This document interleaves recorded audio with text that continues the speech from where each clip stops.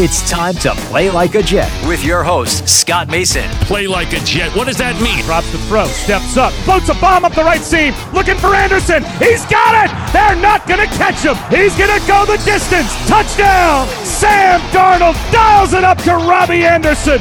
92 yards! Anderson, too much deflected, and picked off Mosley. He'll take it in. It's a pick six and a touchdown. Bell into the middle of that line, and it's a touchdown. Big return for Crowder. 85 yards. Pass thrown. There was contact with the quarterback, and it's incomplete. They got pressure on Prescott. It was Adams who came blitzing in. Hill hit immediately when he got the handoff. You know that's The Q-inator. oh my gosh. Listen, thank you. From the TOJ Digital Studios, this is Play Like a Jet. My name is Scott Mason. You can follow me on Twitter at PlayLikeAJet1, and I am joined for the Jets-Dolphins pregame report by the owner, the operator, the lead reporter, the whole shebang over at JetsInsider.com. And, of course, above all of that, a very big deal, Mr. Chris Nimbley. So, Chris, a lot of stuff going on off the field, and before we get into the pregame report, let's talk about the latest with Jamal Adams and Adam Gase. From what Jamal Adams himself said, he has spoken to Christopher Johnson, but not to Gase or Douglas. Gase said that Jamal is looking great in practice, but that they haven't spoken, which is really strange. And there's no tension there at all, clearly. Everything's on the up and up. Everything's great, as Jamal's been saying. So, Chris, beyond that, what did Adam Gase and Jamal Adams have to say? Because both of them spoke, and I think Greg Williams had something to say about Jamal Adams as well. Jamal was all over the place again. He said he's not mad. He's not happy, or he's not unhappy, but he still won't talk to Douglas or Gase. It's still not the time. He did talk to Christopher Johnson, so he essentially went over their heads. He basically sat there and talked about how, he doesn't understand he showed how extremely online he is, because he was talking about the narrative that he said, listen, bro, let's get something straight, because everyone wants to create a narrative. I'm not upset. The reason I'm not talking to Joe Douglas isn't because I'm mad. Well, then why aren't you talking to him? If you're not upset, why aren't you talking to them? Everyone else is creating a narrative. No, we're going with the narrative that you gave us. You've been very vocal in online and in person. This is the second time this week he spoke. He only usually speaks once a week. He said, everybody's calling me a diva. Everybody's calling me everything. That's fine. I've done everything by the book. I've never not played hard, blah, blah, blah.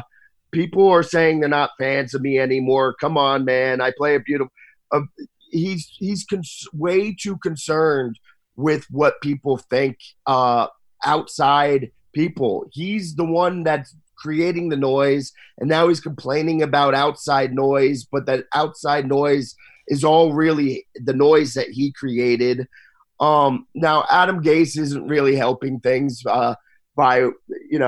yesterday he was asked about Jamal being a cornerstone of this team to build around, and he basically was like, I don't know. How do you really say that? He's a really good player. He helps us a lot, but I don't really know how what to say was build around. But this is all on Jamal, and how big of a problem going forward this becomes or remains is all up to Jamal. If Jamal can get over it, then they'll move on and everything will be fine. And one of the things that working against Jamal here is Le'Veon Bell and Robbie Anderson, of all people. Robbie Anderson's been called immature his entire time here, and he couldn't have handled this any more maturely. He was literally actually being shocked.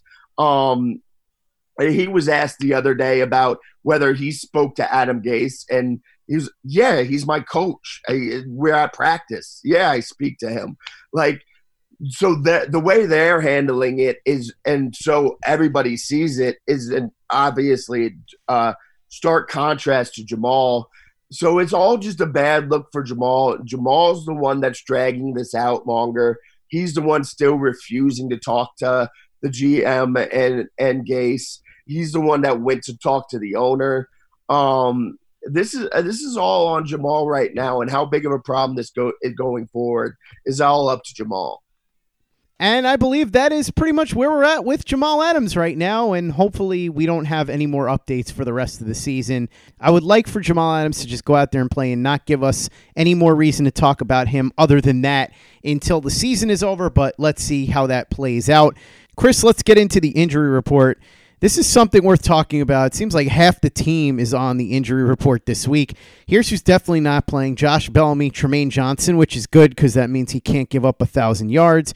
Ryan Khalil, see what I just said about Tremaine Johnson, except substitute give up 1,000 yards with give up 1,000 sacks. Rontez Miles and CJ Mosley. Neville Hewitt is doubtful, but it's my understanding he's not going to play. Kelvin Beachum is listed as questionable. I'm not sure if he's going to play. Braxton Berrios is questionable. He'll probably play. Chris Herndon is questionable. Sounds like he's not going to play. McClendon and Demaryius Thomas, both questionable, but it sounds like they're both going to play. Do I have that right for the most part? Yeah, for the most part, all those questionables are, it does sound like Beachum and Herndon are closer to out than questionable, or at least closer to doubtful. But yeah, those other guys could go either way as well. But yeah, overall, this is a long list of players on this injury report. Now, Chris, let's talk about the keys to the game. I'm going to make this really short because we have a bunch of questions, and I'd really rather answer those. The Jets and the Dolphins, both terrible so far. They have one win between them. The key to this game for the Jets is simple. Sam Darnold has to play better, and Adam Gase has to coach better. If that happens, then I think the Jets are going to win, simply because the Dolphins don't have very many talented players, and many of the ones that they do have probably aren't going to play on Sunday. So if Darnold plays more like he did against the Cowboys, or at least a lot less like he did against the Patriots and the Jaguars, and if Gase can call plays that aren't stale and don't make you scratch your head all day, I think the Jets probably win this one. Yeah, I'll just throw this in there. Offensive line also needs to block better, and that's going to be a little bit on coaching as well. But they obviously need to block better. Fortunately for them, the Dolphins don't exactly have a ferocious pass rush. They're definitely not anything like the Patriots defense or the Jags front. But yeah, this is going to come down to Gase needing to coach better, line needing to block better, and Darnold not throwing too many interceptions. And then you gotta hope that it's not one of those rare those Ryan Fitzpatrick games where he goes for 500 yards and 6 touchdowns. You hope it's the other one where he throws 6 interceptions in the first half. It's the Ryan Fitzpatrick revenge game. Feels like we say that every week because he's played for just about every team in the league, so he's trying to get revenge against all of his former employers. Now let's dip into the mailbag. Later on, we're going to hear from Dr. Steven Stoller to talk about the injury report. We'll hear from Ed Vallee giving us the weather. My brother Craig will have his gambling picks, but I thought it would be much more prudent to answer some questions than it would be to go into a long, detailed keys to the game breakdown, because what we said more or less holds. We could go into a whole detailed thing, but it all boils down to what we said. And this game is between two teams that are so bad. And the fact that the Jets' best player has been involved in so much drama this week, I thought it'd be more fun to answer some questions. I don't know that we're going to get to all of these, but the ones that we don't, we'll probably do a second mailbag at some point next week, and we'll answer them during that time. First question comes in from Jamie Stewart from News 12 Long Island. An Emmy Award winner, by the way. I love it. We're getting Emmy Award winners asking questions in the mailbag. He says, is Christopher Herndon ever going to play this season? I think so, but with each week that goes by, it makes you wonder if something's going on here. Between the Assembly situation, CJ Mosley situation, this situation, there's some obvious medical health concerns with this team. The Herndon thing is weird. And obviously coming off the suspension, tweaked it. It didn't seem like it was going to be a big deal. It's been a bigger deal now. It sounds like he's not going to play this week. He's getting closer. So yes, but I'm very non-confident in that. Yes, I'm sure you could hear it in my voice, but yeah. Next question comes in from Gary the NYer. He says, we now know that Seattle has claimed Josh Gordon off waivers, but do you think it was a mistake for the Jets not to do so? I'm torn on this because obviously Josh Gordon is a very talented receiver, and he could certainly help Sam Darnold's development. Clearly, they don't need him to come in and help them win games because at this point, that's sort of a lost cause. But he could help Sam Darnold get to that next level because he's really talented, so I could see it from that end. On the other end, he's really, really troubled. I don't know what you could reasonably expect from him because he does this every year where he pops in for a few games, then he's gone, then he pops in, then he's gone. And I get it, he's got a lot of problems off the field, and he's trying to manage them. If it were me, I probably would just leave football because I don't think I could handle it. But if he wants to try and handle it, that's his business. But I don't think that Josh Gordon coming in here was going to do a lot. I wouldn't have hated it for the reason that I said before, that it would give Darnold somebody talented to throw to. But I don't really see claiming him as being any kind of big deal because of the fact that, as I said, he's not going to be a reliable player. Yeah, I'm a little torn on this too because Josh Gordon, the football player on the field, the Jets could obviously use him this year and going forward. But what's best for Josh Gordon is not the Jets. Josh Gordon needs like a stable situation where there's positivity going around all over the place, and this ain't it. So, and if it's not best for Josh Gordon, then it's not going to be best for the Jets. So I think that they do everybody, all parties a favor by not putting a claim on him, as much as I do think the football player can actually could help the team. But I just don't think this is the environment to put him in. I'm biased. I'm rooting for him, and I hope everything goes well. And just I don't think this is a place that would have been best for him at all. While sports can bring us so much joy, it can also bring us a lot of unwanted stress, and that stress can make it difficult to concentrate, relax, and get decent sleep. Sunday Scaries was launched in 2017 by two best friends and business partners, Bo Schmidt and Mike Sill. They operated a full-service bar with 50 employees and were always exhausted. They tried all kinds of products, but they didn't work. Then they started experimenting with CBD. They loved the effects and regained control of their days and nights, but they wanted better CBD products. So what they did for themselves was specially formulate CBD gummies with vitamins D3 and B12 that were super consumable, easy to take on the go, and effective. Long story short, their specially formulated CBD products and vitamins helped relieve the overwhelming angst they felt on a daily basis. So in July 2017, they named the company Sunday Scaries and began sharing their products with friends and launched their online store at sundayscaries.com. With tens of thousands of customers, monthly subscribers, and a 100% money-back guarantee, Sunday Scaries has always been on a mission to transform a worrisome nation into a chill one. And right now, we have a bonus for you. Get 25% off all products at sundayscaries.com when you use the code OVERTIME. Again, 25% off all products at sundayscaries.com when you use the code OVERTIME. Hey guys, Greg Peterson here with the Baseball Betting Podcast. As we know, the MLB season is back in our lives. It's going to be a 60-game sprint unlike anything that we've ever seen before, and I'm going to be giving you picks every single day, 7 days a week with Major League Baseball. We're also going to be keeping up with the KBO as well. If you like baseball and you like being able to make some money, subscribe to the Baseball Betting Podcast with Greg Peterson on Apple Podcasts, Google Play, Spotify, Stitcher, TuneIn, or wherever you get your podcasts. Play like a Jet. Play like a Jet. Next question comes in from Ryan Sachs. He says, why do I root for this godforsaken franchise? All I can hear in my head right now is that clip of the kid and Big Daddy saying, "Goddamn Jets."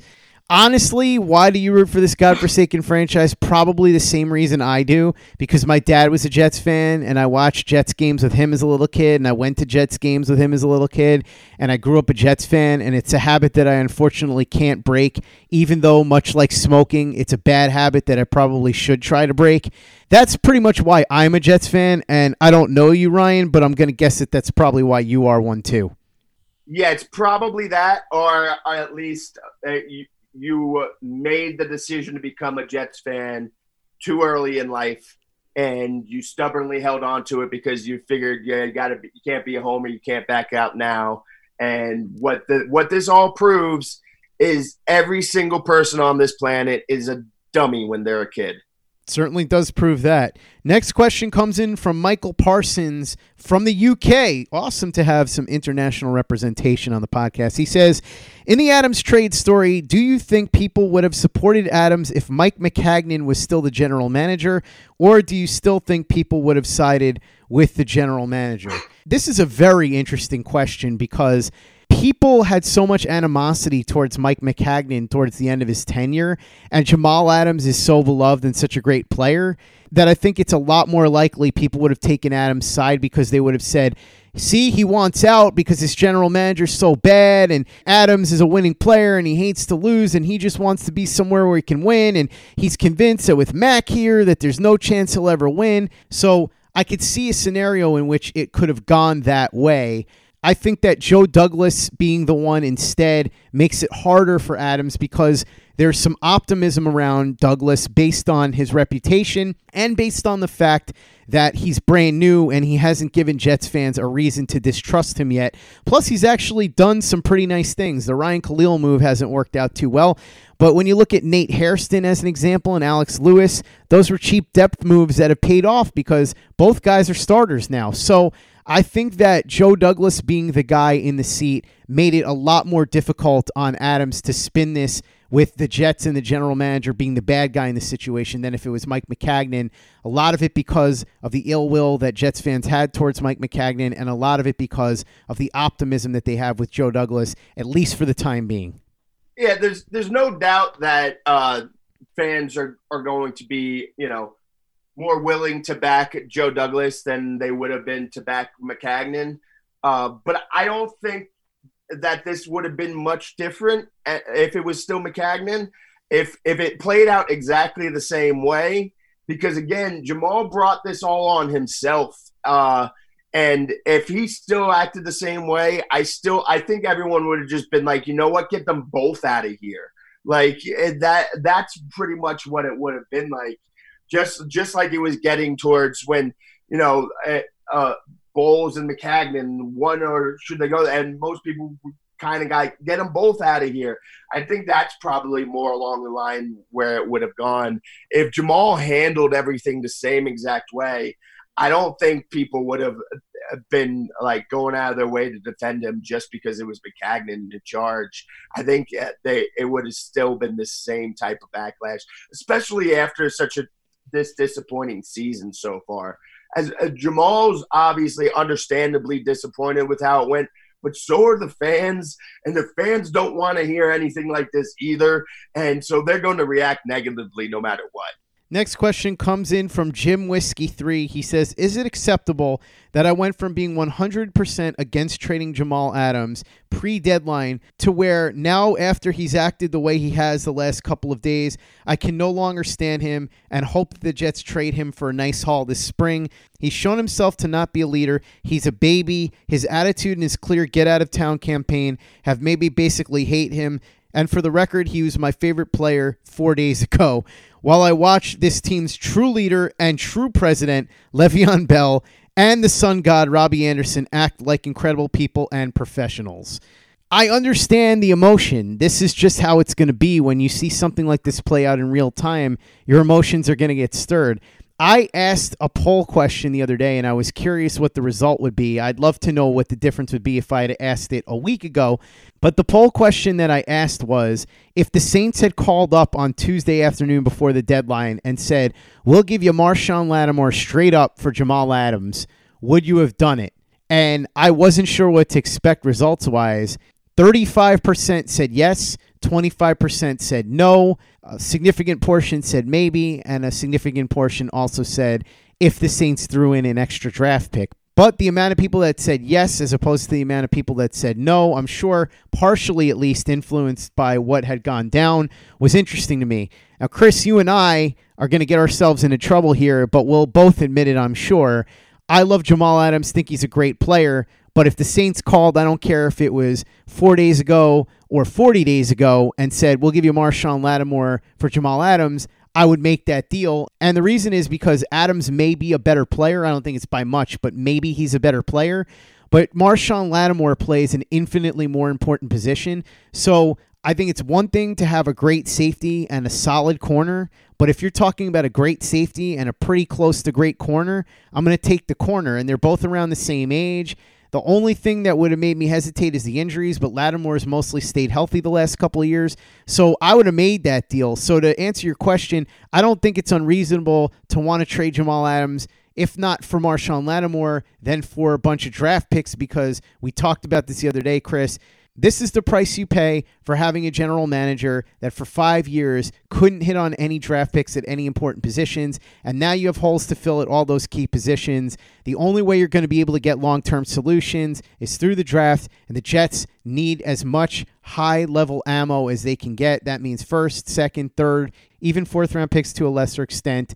The only player that's on this team right now, when you consider age, contract, and skill level, that's going to be able to get you a haul that would get you a pretty good amount of those is Jamal Adams. So I wouldn't have necessarily been shopping him, but certainly if somebody was offering me the kind of haul that Joe Douglas had mentioned to teams that called and asked, I'd have taken it, and I certainly would take the swap with an excellent young corner like Marshawn Lattimore, although obviously I don't expect the Saints to offer that. It was just a theoretical.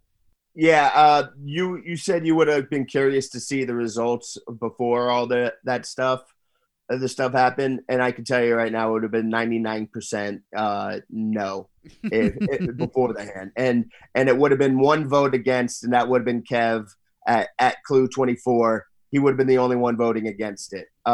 Yeah, he would have said go ahead and do that trade, but everybody else would. But what I'll say is if that's how you're feeling, then it's fair. Your feelings are your feelings, and if that's what did it and that made you flip, then it's absolutely fair. I'd say the most unfair thing about that is that you were 100% against the idea of trading him no matter what before this, because again, he's a safety, and he's one thing that could really fetch some value outside of Darnold back, and you should be willing to, if somebody offers you something crazy, you should be willing to take that. But, your feelings are your feelings, and it doesn't matter. You can't help how you feel. And if how Jamal's acted here has turned you off, then that's absolutely fair that you feel that way. I do think that, after he's going to play, he'll probably play well, especially if the Jets can win some more. I think this will die down and go away, and people won't forget about it, but it will be, a side note as long as Jamal doesn't carry it out further. If Jamal drags this out longer, that's going to be the bigger issue.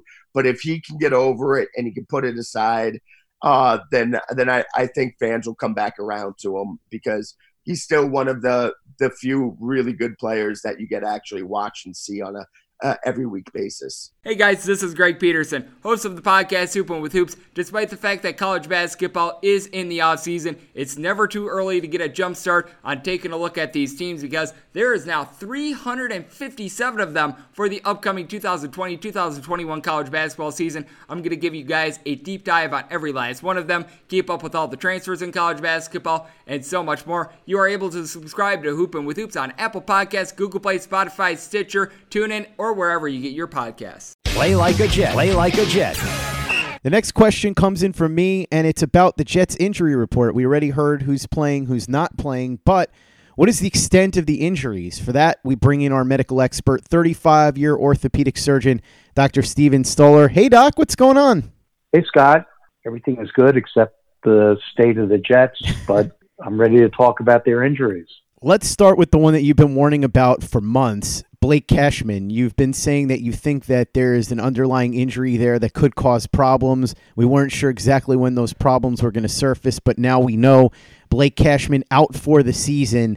So what were you seeing with him, again, just to refresh people's memories, and what is this injury going to do to Blake Cashman? Talk about what the injury is and what the recovery period is going to be like. Well, his initial injuries of both shoulders, I have to assume that it was a labral tear.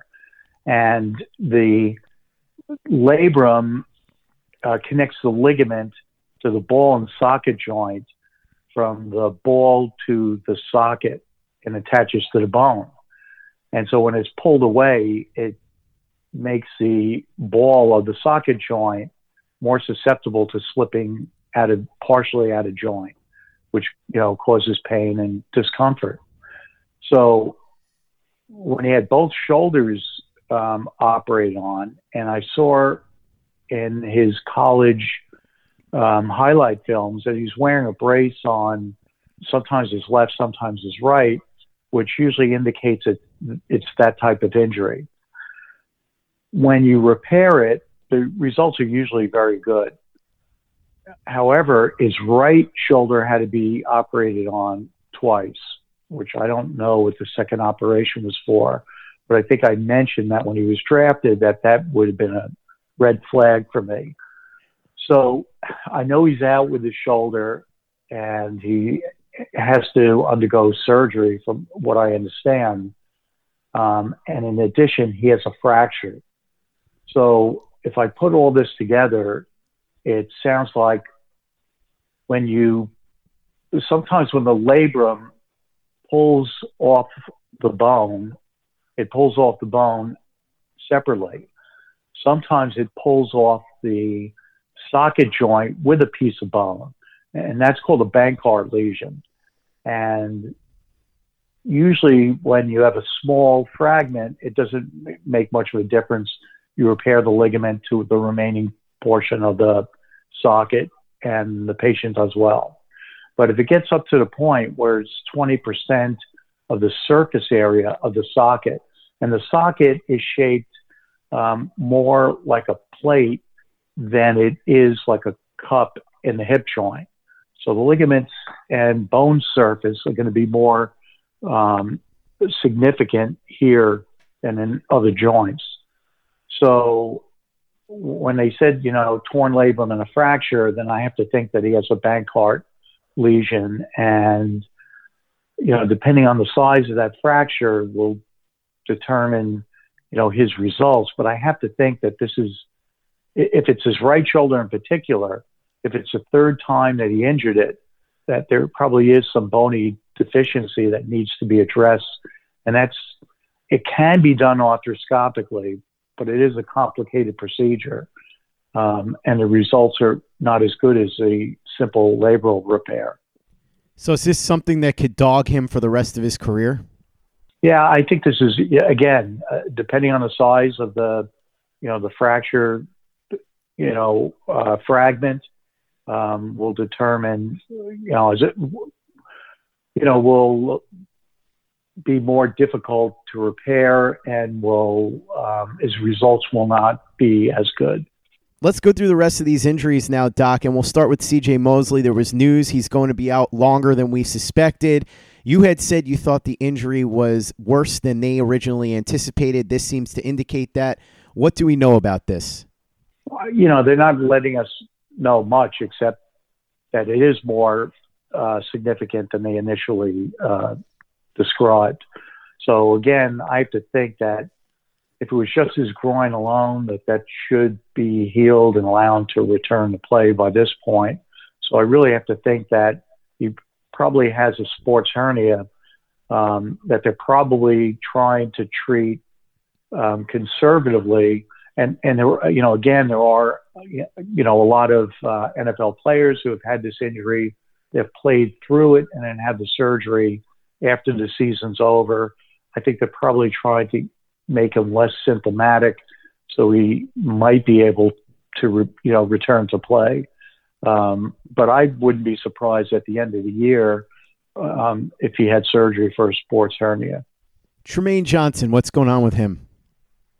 He sprained both his ankles, so that makes it difficult to treat, because initially you want to keep the patient or the player on partial or non-weight bearing. So unless he's in a wheelchair for the first couple of days, it's impossible to do. So that may slow down his rehab and his healing time. Because he has two ankles to deal with, and you're putting full weight on your ankle or foot when you walk. So unless he somehow alternates, with crutches, I don't know how you can expedite that any other way. How about Ryan Khalil? Ryan Khalil, he's listed as a knee and elbow, but I thought he also had an injury to his neck. So I think, you put all of it together, and that's, certainly for him difficult to return to play right away. I would assume from one of the snaps that he had that his elbow is probably what's bothering him the most, because it looked like it was a pretty high snap, and being a veteran like he is, I'm sure that's unusual for him. Rontez Miles. Rontez Miles listed as a neck and a hip, and these neck injuries, unless they're like real structural, problems to the cervical spine, they'd be out for the year. So most of the injuries are like a whiplash type injury. So if you're contracting the muscles in the back of your neck, then they're shortened and under tension. And if you violently push the head in the opposite direction, you can tear some of the muscle, tendon, and ligaments in the neck. And that becomes quite painful, and the pain results in a neck spasm. I think, anyone who's had a mild neck spasm knows how painful that can be, and that's basically what happens, and they have to allow the muscle spasm to go away, and it usually won't go away until there's some healing of the muscle, tendon, or ligaments in the neck. Neville Hewitt out again. Do we know anything beyond what we knew last week? No, except, he has a neck injury. The knee, they haven't listed anything structural. So, I think the neck is, similar to Rontez Miles, and like a whiplash type injury, which, is very painful and can take time for that to heal. Josh Bellamy out again. This seems to be a recurring problem. Can you refresh our memory on what's wrong with him? It's his shoulder, and they listed him as like re-injuring his shoulder. So usually when they re-injure an area, it just means the area wasn't healed enough in the first place. And that's what's probably going on with him. Now, I haven't read any reports that there's anything, structurally wrong. So I don't know if it's like, a bursitis or an irritation of the tendon that's just causing, inflammation of the joint, which is a possibility, but we'll have to see if he comes out with any other braces or any MRI reports that surface. Let's talk about the guys that are listed as questionable. Looks like Kelvin Beachum probably not going to play, but it's still up in the air. What's going on with him?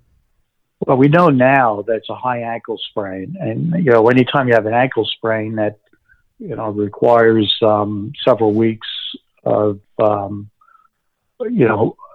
not being able to participate, that's usually what it is. And it's a slow healing and a more severe ligament injury to the ankle, because it's the ligament that connects the thin bone to the shin bone, and it actually begins at the ankle and goes all the way up to the knee. So it's a large ligament, a thick ligament, and when that's injured, it takes a while for that to heal.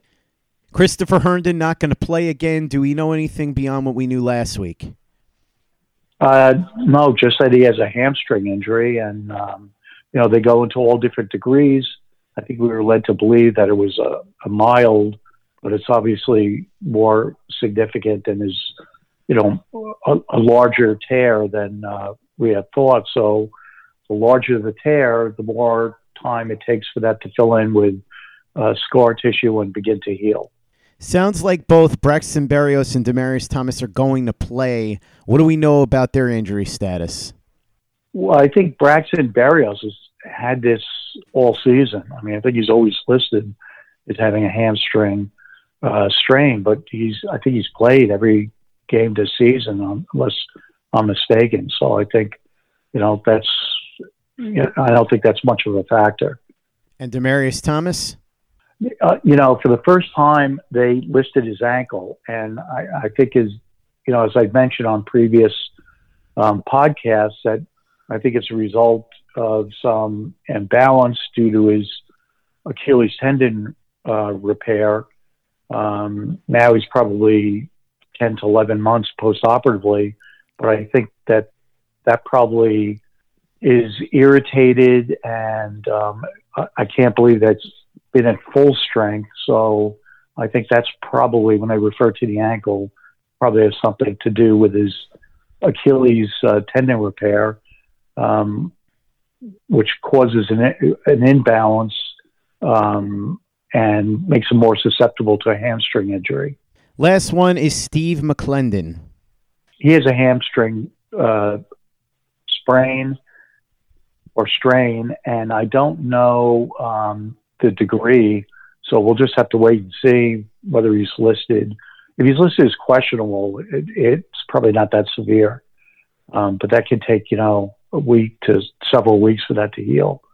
For some of these injuries, I think I mentioned before that there's conflicting literature, whether it's successful or not, but I don't see any harm of why they wouldn't be injected with some form of biologic, either stem cells or PRP, to enhance the healing potential in these areas, since it's a pretty simple procedure to perform. I don't know if we get him back in a week or two. It's not magic, but certainly the ones that you think are going to be lingering or more severe, that it may reduce the rehab time. Doc, thanks so much for running through all the injuries with me. Appreciate it as always. For those that want to pick your brain, just talk a little Jets football with you, where can they get a hold of you? Well, before I sign off, I think I see that Jamal Adams is listed here with a foot, and I think that injury relates to the fact that he probably got it stuck in his mouth and required a surgical excision. But besides that, should be an interesting game this week. And I thank you for having me on the podcast. If they want to get in touch with me, I'm on Twitter, Stephen Stoller, MD, or on the Aging Athlete. Thanks, Doc. Let's jump back into the mailbag. Next question comes in from Shane Corbett. He says, Dan Hansis on the Around the NFL podcast says, things are not good behind the scenes with the Jets coaching staff. Also says Greg Williams likely the first to be fired. Any info on this, and how come none of the Jets beat is reporting it? I'll let you talk about this, Chris, in a second, because it's possible the Jets beat isn't reporting it because it isn't true. I don't know. But as far as the turmoil, the only thing that I know is that I have heard whispers that a lot of the locker room is already out on Adam Gase. I'm sure that with 9 games left, there's a way for him to win them back over. But at this moment, from what I understand, a lot of the players not satisfied. And you can understand why. There's a million reasons, including, most importantly, the fact that this team has been a train wreck this entire season, with the exception of the Dallas game. As far as Greg Williams being the first one to be fired, it's kind of ironic because I think he's done the best job of all of them. I'm not saying that he's been amazing, but I think considering all the injuries and the lack of talent at certain positions, he's been able to get a decent showing out of this Jets defense most weeks. Not all weeks, but most weeks. Especially when you consider how the offense has done the defense no favors and hung them out to dry in just about every game with the exception of the Dallas game. Maybe there's some turmoil behind the scenes because, remember, there was that argument between Gase and Williams as far as hiring Greg's son Blake. Then you've got the Joe Vitt thing. Supposedly Williams and Vitt put that behind each other, but who really knows? Once the losing starts, all these things start to come to the forefront. So I'm not entirely sure that that's the case as far as Greg Williams would be the first one to be fired. Chris, you can probably illuminate better on that. So I'm going to turn this over to you. What do you know about potential problems with the coaching staff? And is it true that if somebody were to be fired, it would be Greg Williams that would be the first one? Because from what I understand, it would be more likely to be Frank Pollock, but maybe you know something I don't. Yeah, if we're just talking about any of the coaches on the staff, I just have to go ahead and say that Frank Pollock is got to be the first one on that list. But I could absolutely see Adam Gase firing Greg Williams, trying to make him a scapegoat, even though we all can clearly see that the offense is the biggest problem here. and why I certainly am not going to say Greg Williams has been any type of revelation or great or anything. The problem hasn't been him in the defense, but there's definitely some level of turmoil between the coaches, and they're 1-6 after having a high, much higher expectations. There's going to be turmoil in any coaching staff in that situation. There's a lot of frustration. I know that there's been a couple of things that Greg Williams has done and said where he's kind of rubbed people the wrong way, and there's been some they haven't really liked the way he's handled some things. But if there was Adam Gase still staying on and Greg Williams getting fired, I would think that's kind of that more than anything else. That's more of him just trying to scapegoat him. But it also wouldn't surprise me at all if we come to learn that they're not getting along at all. Maybe Greg Williams is, getting snippy with him because Gase's offense is putting his defense in bad positions. They're two very volatile people, very loud, outspoken people who aren't going to hold back. So that this marriage was always a little rocky to begin with. You could very easily see it blowing up in their faces. But yeah, if things continue this way and they only get 2, 3, 4 wins, there's going to be some heads are going to roll. Somebody's going to have to be a fall guy. Somebody's going to have to take the blame. If it's not Adam Gase, it's probably going to be Frank Pollock. And I wouldn't be shocked if it's Greg Williams too. But right now, I'd say if Adam Gase is back, Greg Williams is probably going to be back too. Next question comes in from me, and it's about which games to bet on today and on Monday night. And the answer to those questions is going to come from my brother Craig, who's here to give his weekly gambling tips, which you can then take and cash in over at MyBookie. Use the promo code OVERTIME when you sign up. You will get your first deposit doubled. That's right. They will match your first deposit at mybookie.ag when you use the promo code OVERTIME. You can bet on the games that Craig is about to give you his picks for. You can bet on prop bets. You can bet on prop bets that are going on during the Jets game. Who's going to throw more touchdowns, Sam Darnold or Ryan Fitzpatrick? Who's going to throw more interceptions, Sam Darnold or Ryan Fitzpatrick? You can bet on whether or not Le'Veon Bell's going to have his first 100-yard rushing game. Whatever your heart desires, you can place that bet over at mybookie.ag. MyBookie, you play, you win, and you get paid. And to get paid this week, I recommend taking the tips of my brother Craig, who joins us again this week to tell you who to bet on. Craig, I know you're a little under the weather, but how you feeling? You coming out of this a little bit? Hey, what's up, Scott? Yeah, it's lost my voice a little bit, coughing and whatever else, but I'm pretty sure I think I'm on my 5 straight winning weeks over here. The Packer game last week, the Chiefs let me down from having another perfect week, but still 2-1 with the teaser win. Not too bad, so looking to have another strong week here. And let's see how you do with your first pick. Who do you like? All right, so my first pick, I like this one a lot. I'm going to go with the Eagles -4 at home for Chicago. Eagles coming off a big win at Buffalo last week. Not overly impressed by Buffalo, but, that was a big-time win by the Eagles here. And Chicago, really disappointing loss. Missed a field goal at the end of the game last week. I don't know. They're very disappointing this year. Not too impressed by them. So I'm going to go with the Eagles -4 at home as my first pick. An interesting one. On paper, it looks good because the Bears have struggled quite a bit and the Eagles seem to have gotten things on track. But we're going to find out whether or not that Bills game was a mirage or it was the turning of the corner for the Eagles this Sunday at home against the Chicago Bears. Who do you like for your second pick, Craig?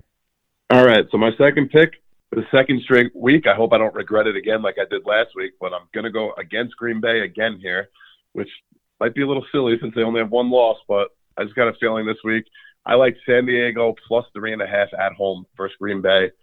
I know San Diego struggled. Green Bay's hot. You might say, oh, why, how could you go with San Diego here?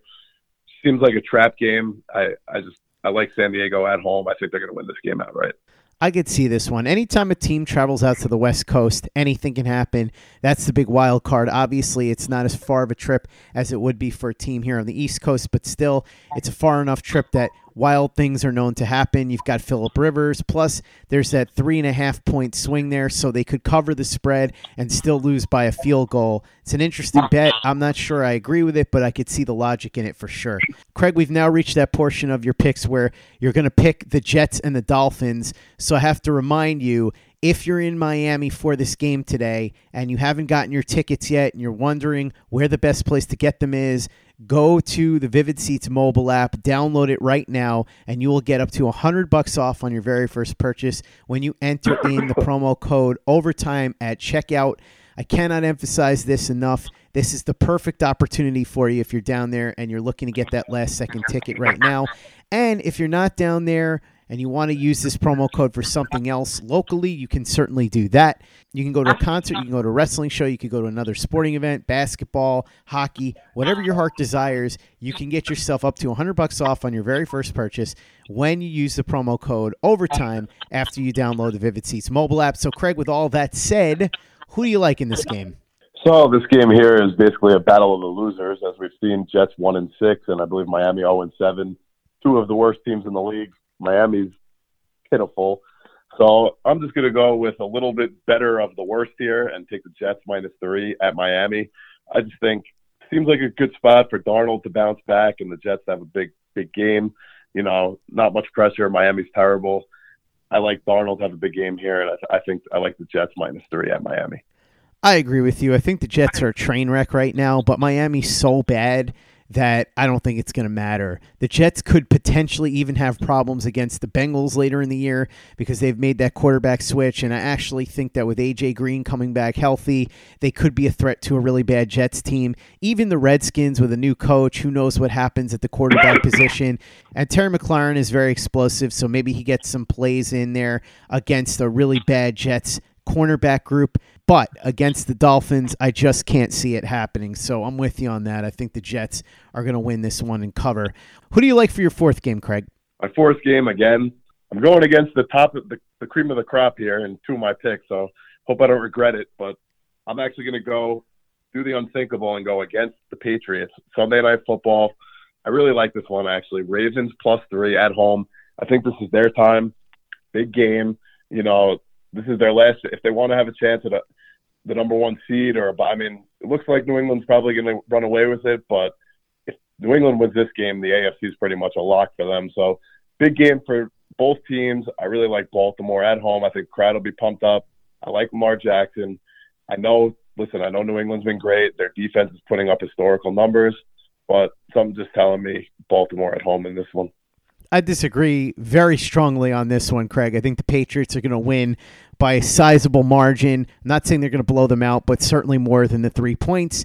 But I've been known to be wrong before, and this Ravens team is very tough. It's all going to come down to how Lamar Jackson can deal with whatever Bill Belichick is going to throw at him and what that Patriots defense can do against a quarterback that's a little bit different than the other quarterbacks that they've faced. Obviously, they faced other mobile quarterbacks, especially Josh Allen, but Lamar Jackson is the only one that's been throwing decently and being able to run effectively. So this will be an interesting test case to see if anybody in the AFC has any chance, because if the Ravens get beaten up bad by the Patriots at home, that is not going to speak well for the chances of anybody else against the Patriots this season. Now that we've gotten through all of your Sunday picks, Craig, who do you like for tomorrow night's game? So for Monday night, I'm going to stick with the New York trend for this week, and I'm going to go with not Miami. I'm going to go with the Giants +7.5 at home versus the Cowboys. Again, I know the Giants have struggled a lot this year, but Monday night, 7.5. I think they could keep it respectable, keep it close, and at least cover the spread here versus Dallas. This is an interesting week, Craig, because I've ended up disagreeing with a lot of your picks. I think Dallas is going to blow the Giants out. But then again, I'm not the one that's on a massive winning streak here. You are. So if I were you and I was listening to this, I would take his advice and use his picks to go bet and win a few bucks. Craig, I can tell you're not feeling very well, so why don't you go ahead, give us your teaser, and then we'll talk again next week. All right, sounds good. So I believe I'm 7-1 on my teasers this year, which is pretty good. I only lost 1 week. And all right, so this week, like I've done pretty much every week, I'm going to continue the trend of taking one of my regular picks and add it into my teaser. So this week I'm going to go, again, hope I don't regret this, going against possibly the best team in the NFC. But I'm going to go with the Chargers plus 11 at home against Green Bay. Again, I know Green Bay is a great team. They look great. But I just feel something's telling me something about this game. I think San Diego wins the game outright. Like them plus the 11 for sure. I mean, at home, I see Rivers having a big game. I like the Chargers. That's a risky pick because we know how strong that Packers offense has looked for most of the season. Aaron Rodgers is on fire. He's going to be one of the top candidates for MVP. But it's certainly possible that at home, San Diego could keep it reasonably close. Who do you like for the second game in your teaser? The second game, I'm going to, well, not technically one of my picks, but I'm going to go with the Monday night game that you had me pick before, and I'm going to take the Giants plus 14.5 versus Dallas. I know you're not going to like this one. As you said, you think Dallas blows them out, but I don't see it that way. I think Giants play well at home, division game. I don't know if they're going to win the game outright, but I think they'll keep it reasonably close and definitely within the 14.5. So I'm going to go with Giants and Chargers as my two games of my teaser. I certainly don't think it's out of the question that the Giants could cover 14 points at home. I think there's a good chance the Cowboys blow them out, but I could certainly see them covering 14 points. Craig, thanks again for coming on. Really appreciate it. Go take some NyQuil and get some bed rest. But before you do, why don't you let everybody know how they can get a hold of you if they want to pick your brain on this stuff, if they want to talk about person of interest, or if they just want to wish you a happy recovery from this bad cold that you have.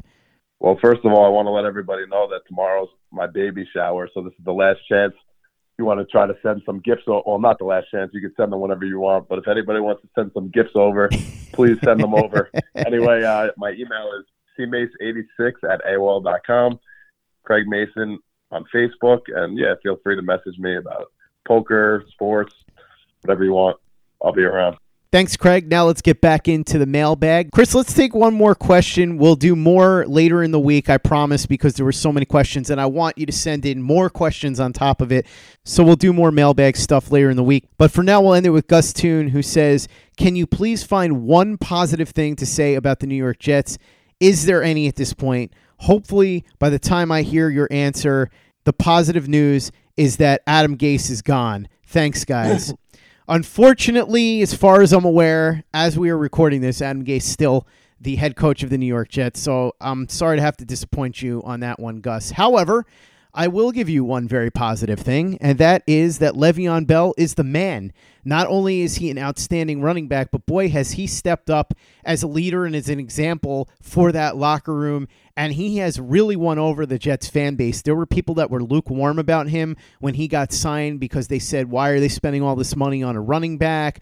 Or they just felt that he was a malcontent because they believed what they read from the people in Pittsburgh. And now I think that a lot of the people that were initially iffy with Le'Veon Bell have jumped on board, and those of us that pounded the table to get him in the first place are even more entrenched in our position. So there's a positive for you to end the mailbag, Gus. Le'Veon Bell is great. The Jets have him, and at least he's one great player on a team that doesn't have a lot of great players.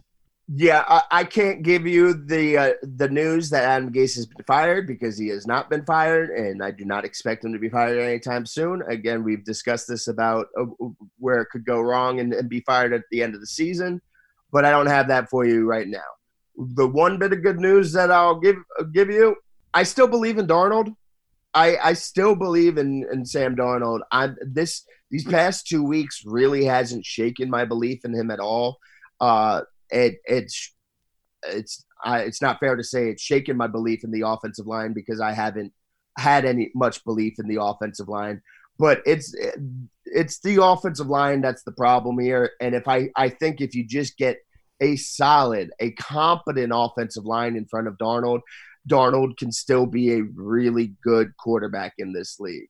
I don't think Darnold's ever going to be in the discussion with Mahomes or even Deshaun Watson, but I think he'll be, below that in that next tier.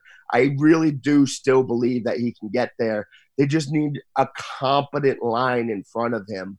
I don't know that they won't be. I shouldn't even say I don't know. They won't be able to give him that this year. Gase has to do a better job of scheming around that. He's talked about it some this week about getting him to roll out more, getting him on the move.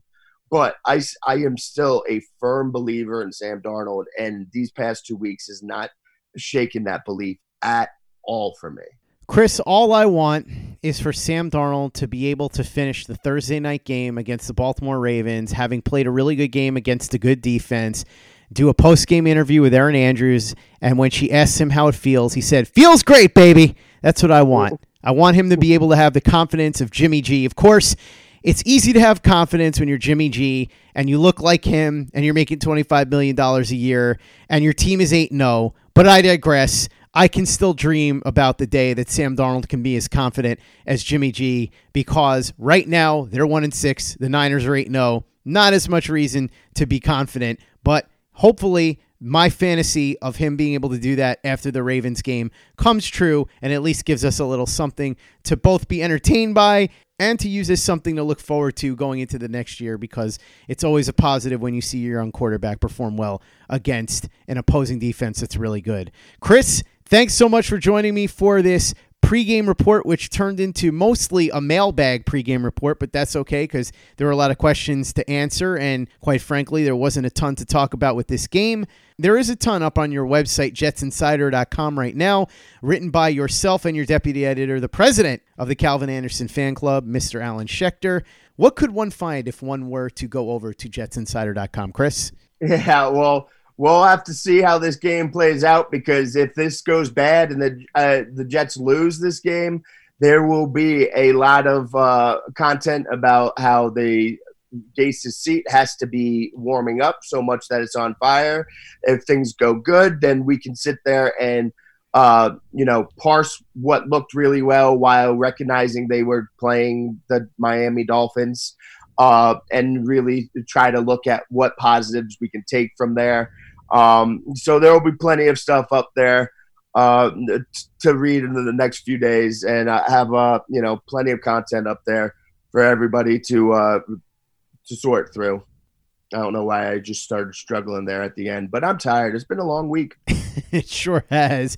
We close out the show now with our look at the weather, courtesy of our weather expert, Ed Vallee, my buddy who runs Empire Weather. You can follow him on Twitter at EmpireWX or at Ed Vallee, EDVALLEEWX. Ed, take it away, my man. Thanks, Scott. Meteorologist Ed Vallee, Empire Weather here. Another week, another couple opportunities for rain. I know last week we were in Jacksonville. Unfortunately, things did not go to plan. I wish I could blame it on the weather. I don't think it was, though. It looks like, again, here in Florida, the Jets travel to Miami for a matchup against the Dolphins. I don't know if we want them to win, do we? But they're there. They're kicking off at 1 o'clock on Sunday. And I'm in Orlando. Again, I mentioned last week I had the opportunity to go up to Jacksonville, decided against it. I am doing the same with this disaster here this week. But weather-wise, not a disaster. 1 o'clock kickoff. It's been hot down here in Florida. We just had a cold front move through here today, finally. But that front is not making its way to Miami. It's going to be another hot one, humid, a couple showers possible. Not a washout by any means, but temperatures in the mid to upper 80s. It's going to be feeling like the middle of summer if you're traveling to Miami for the game. Sunglasses, light-colored clothing, maybe even an umbrella, because there will be a couple showers around. Typical of Florida weather. Not a washout by any means, but certainly something to at least mention. Elsewhere around the league, not too much going on once again this week. Only 2 other games on the docket that we actually have any weather concerns about. First one is in Kansas City. The Vikings and the Chiefs, 2 very powerful passing offenses, even when Pat Mahomes is not playing.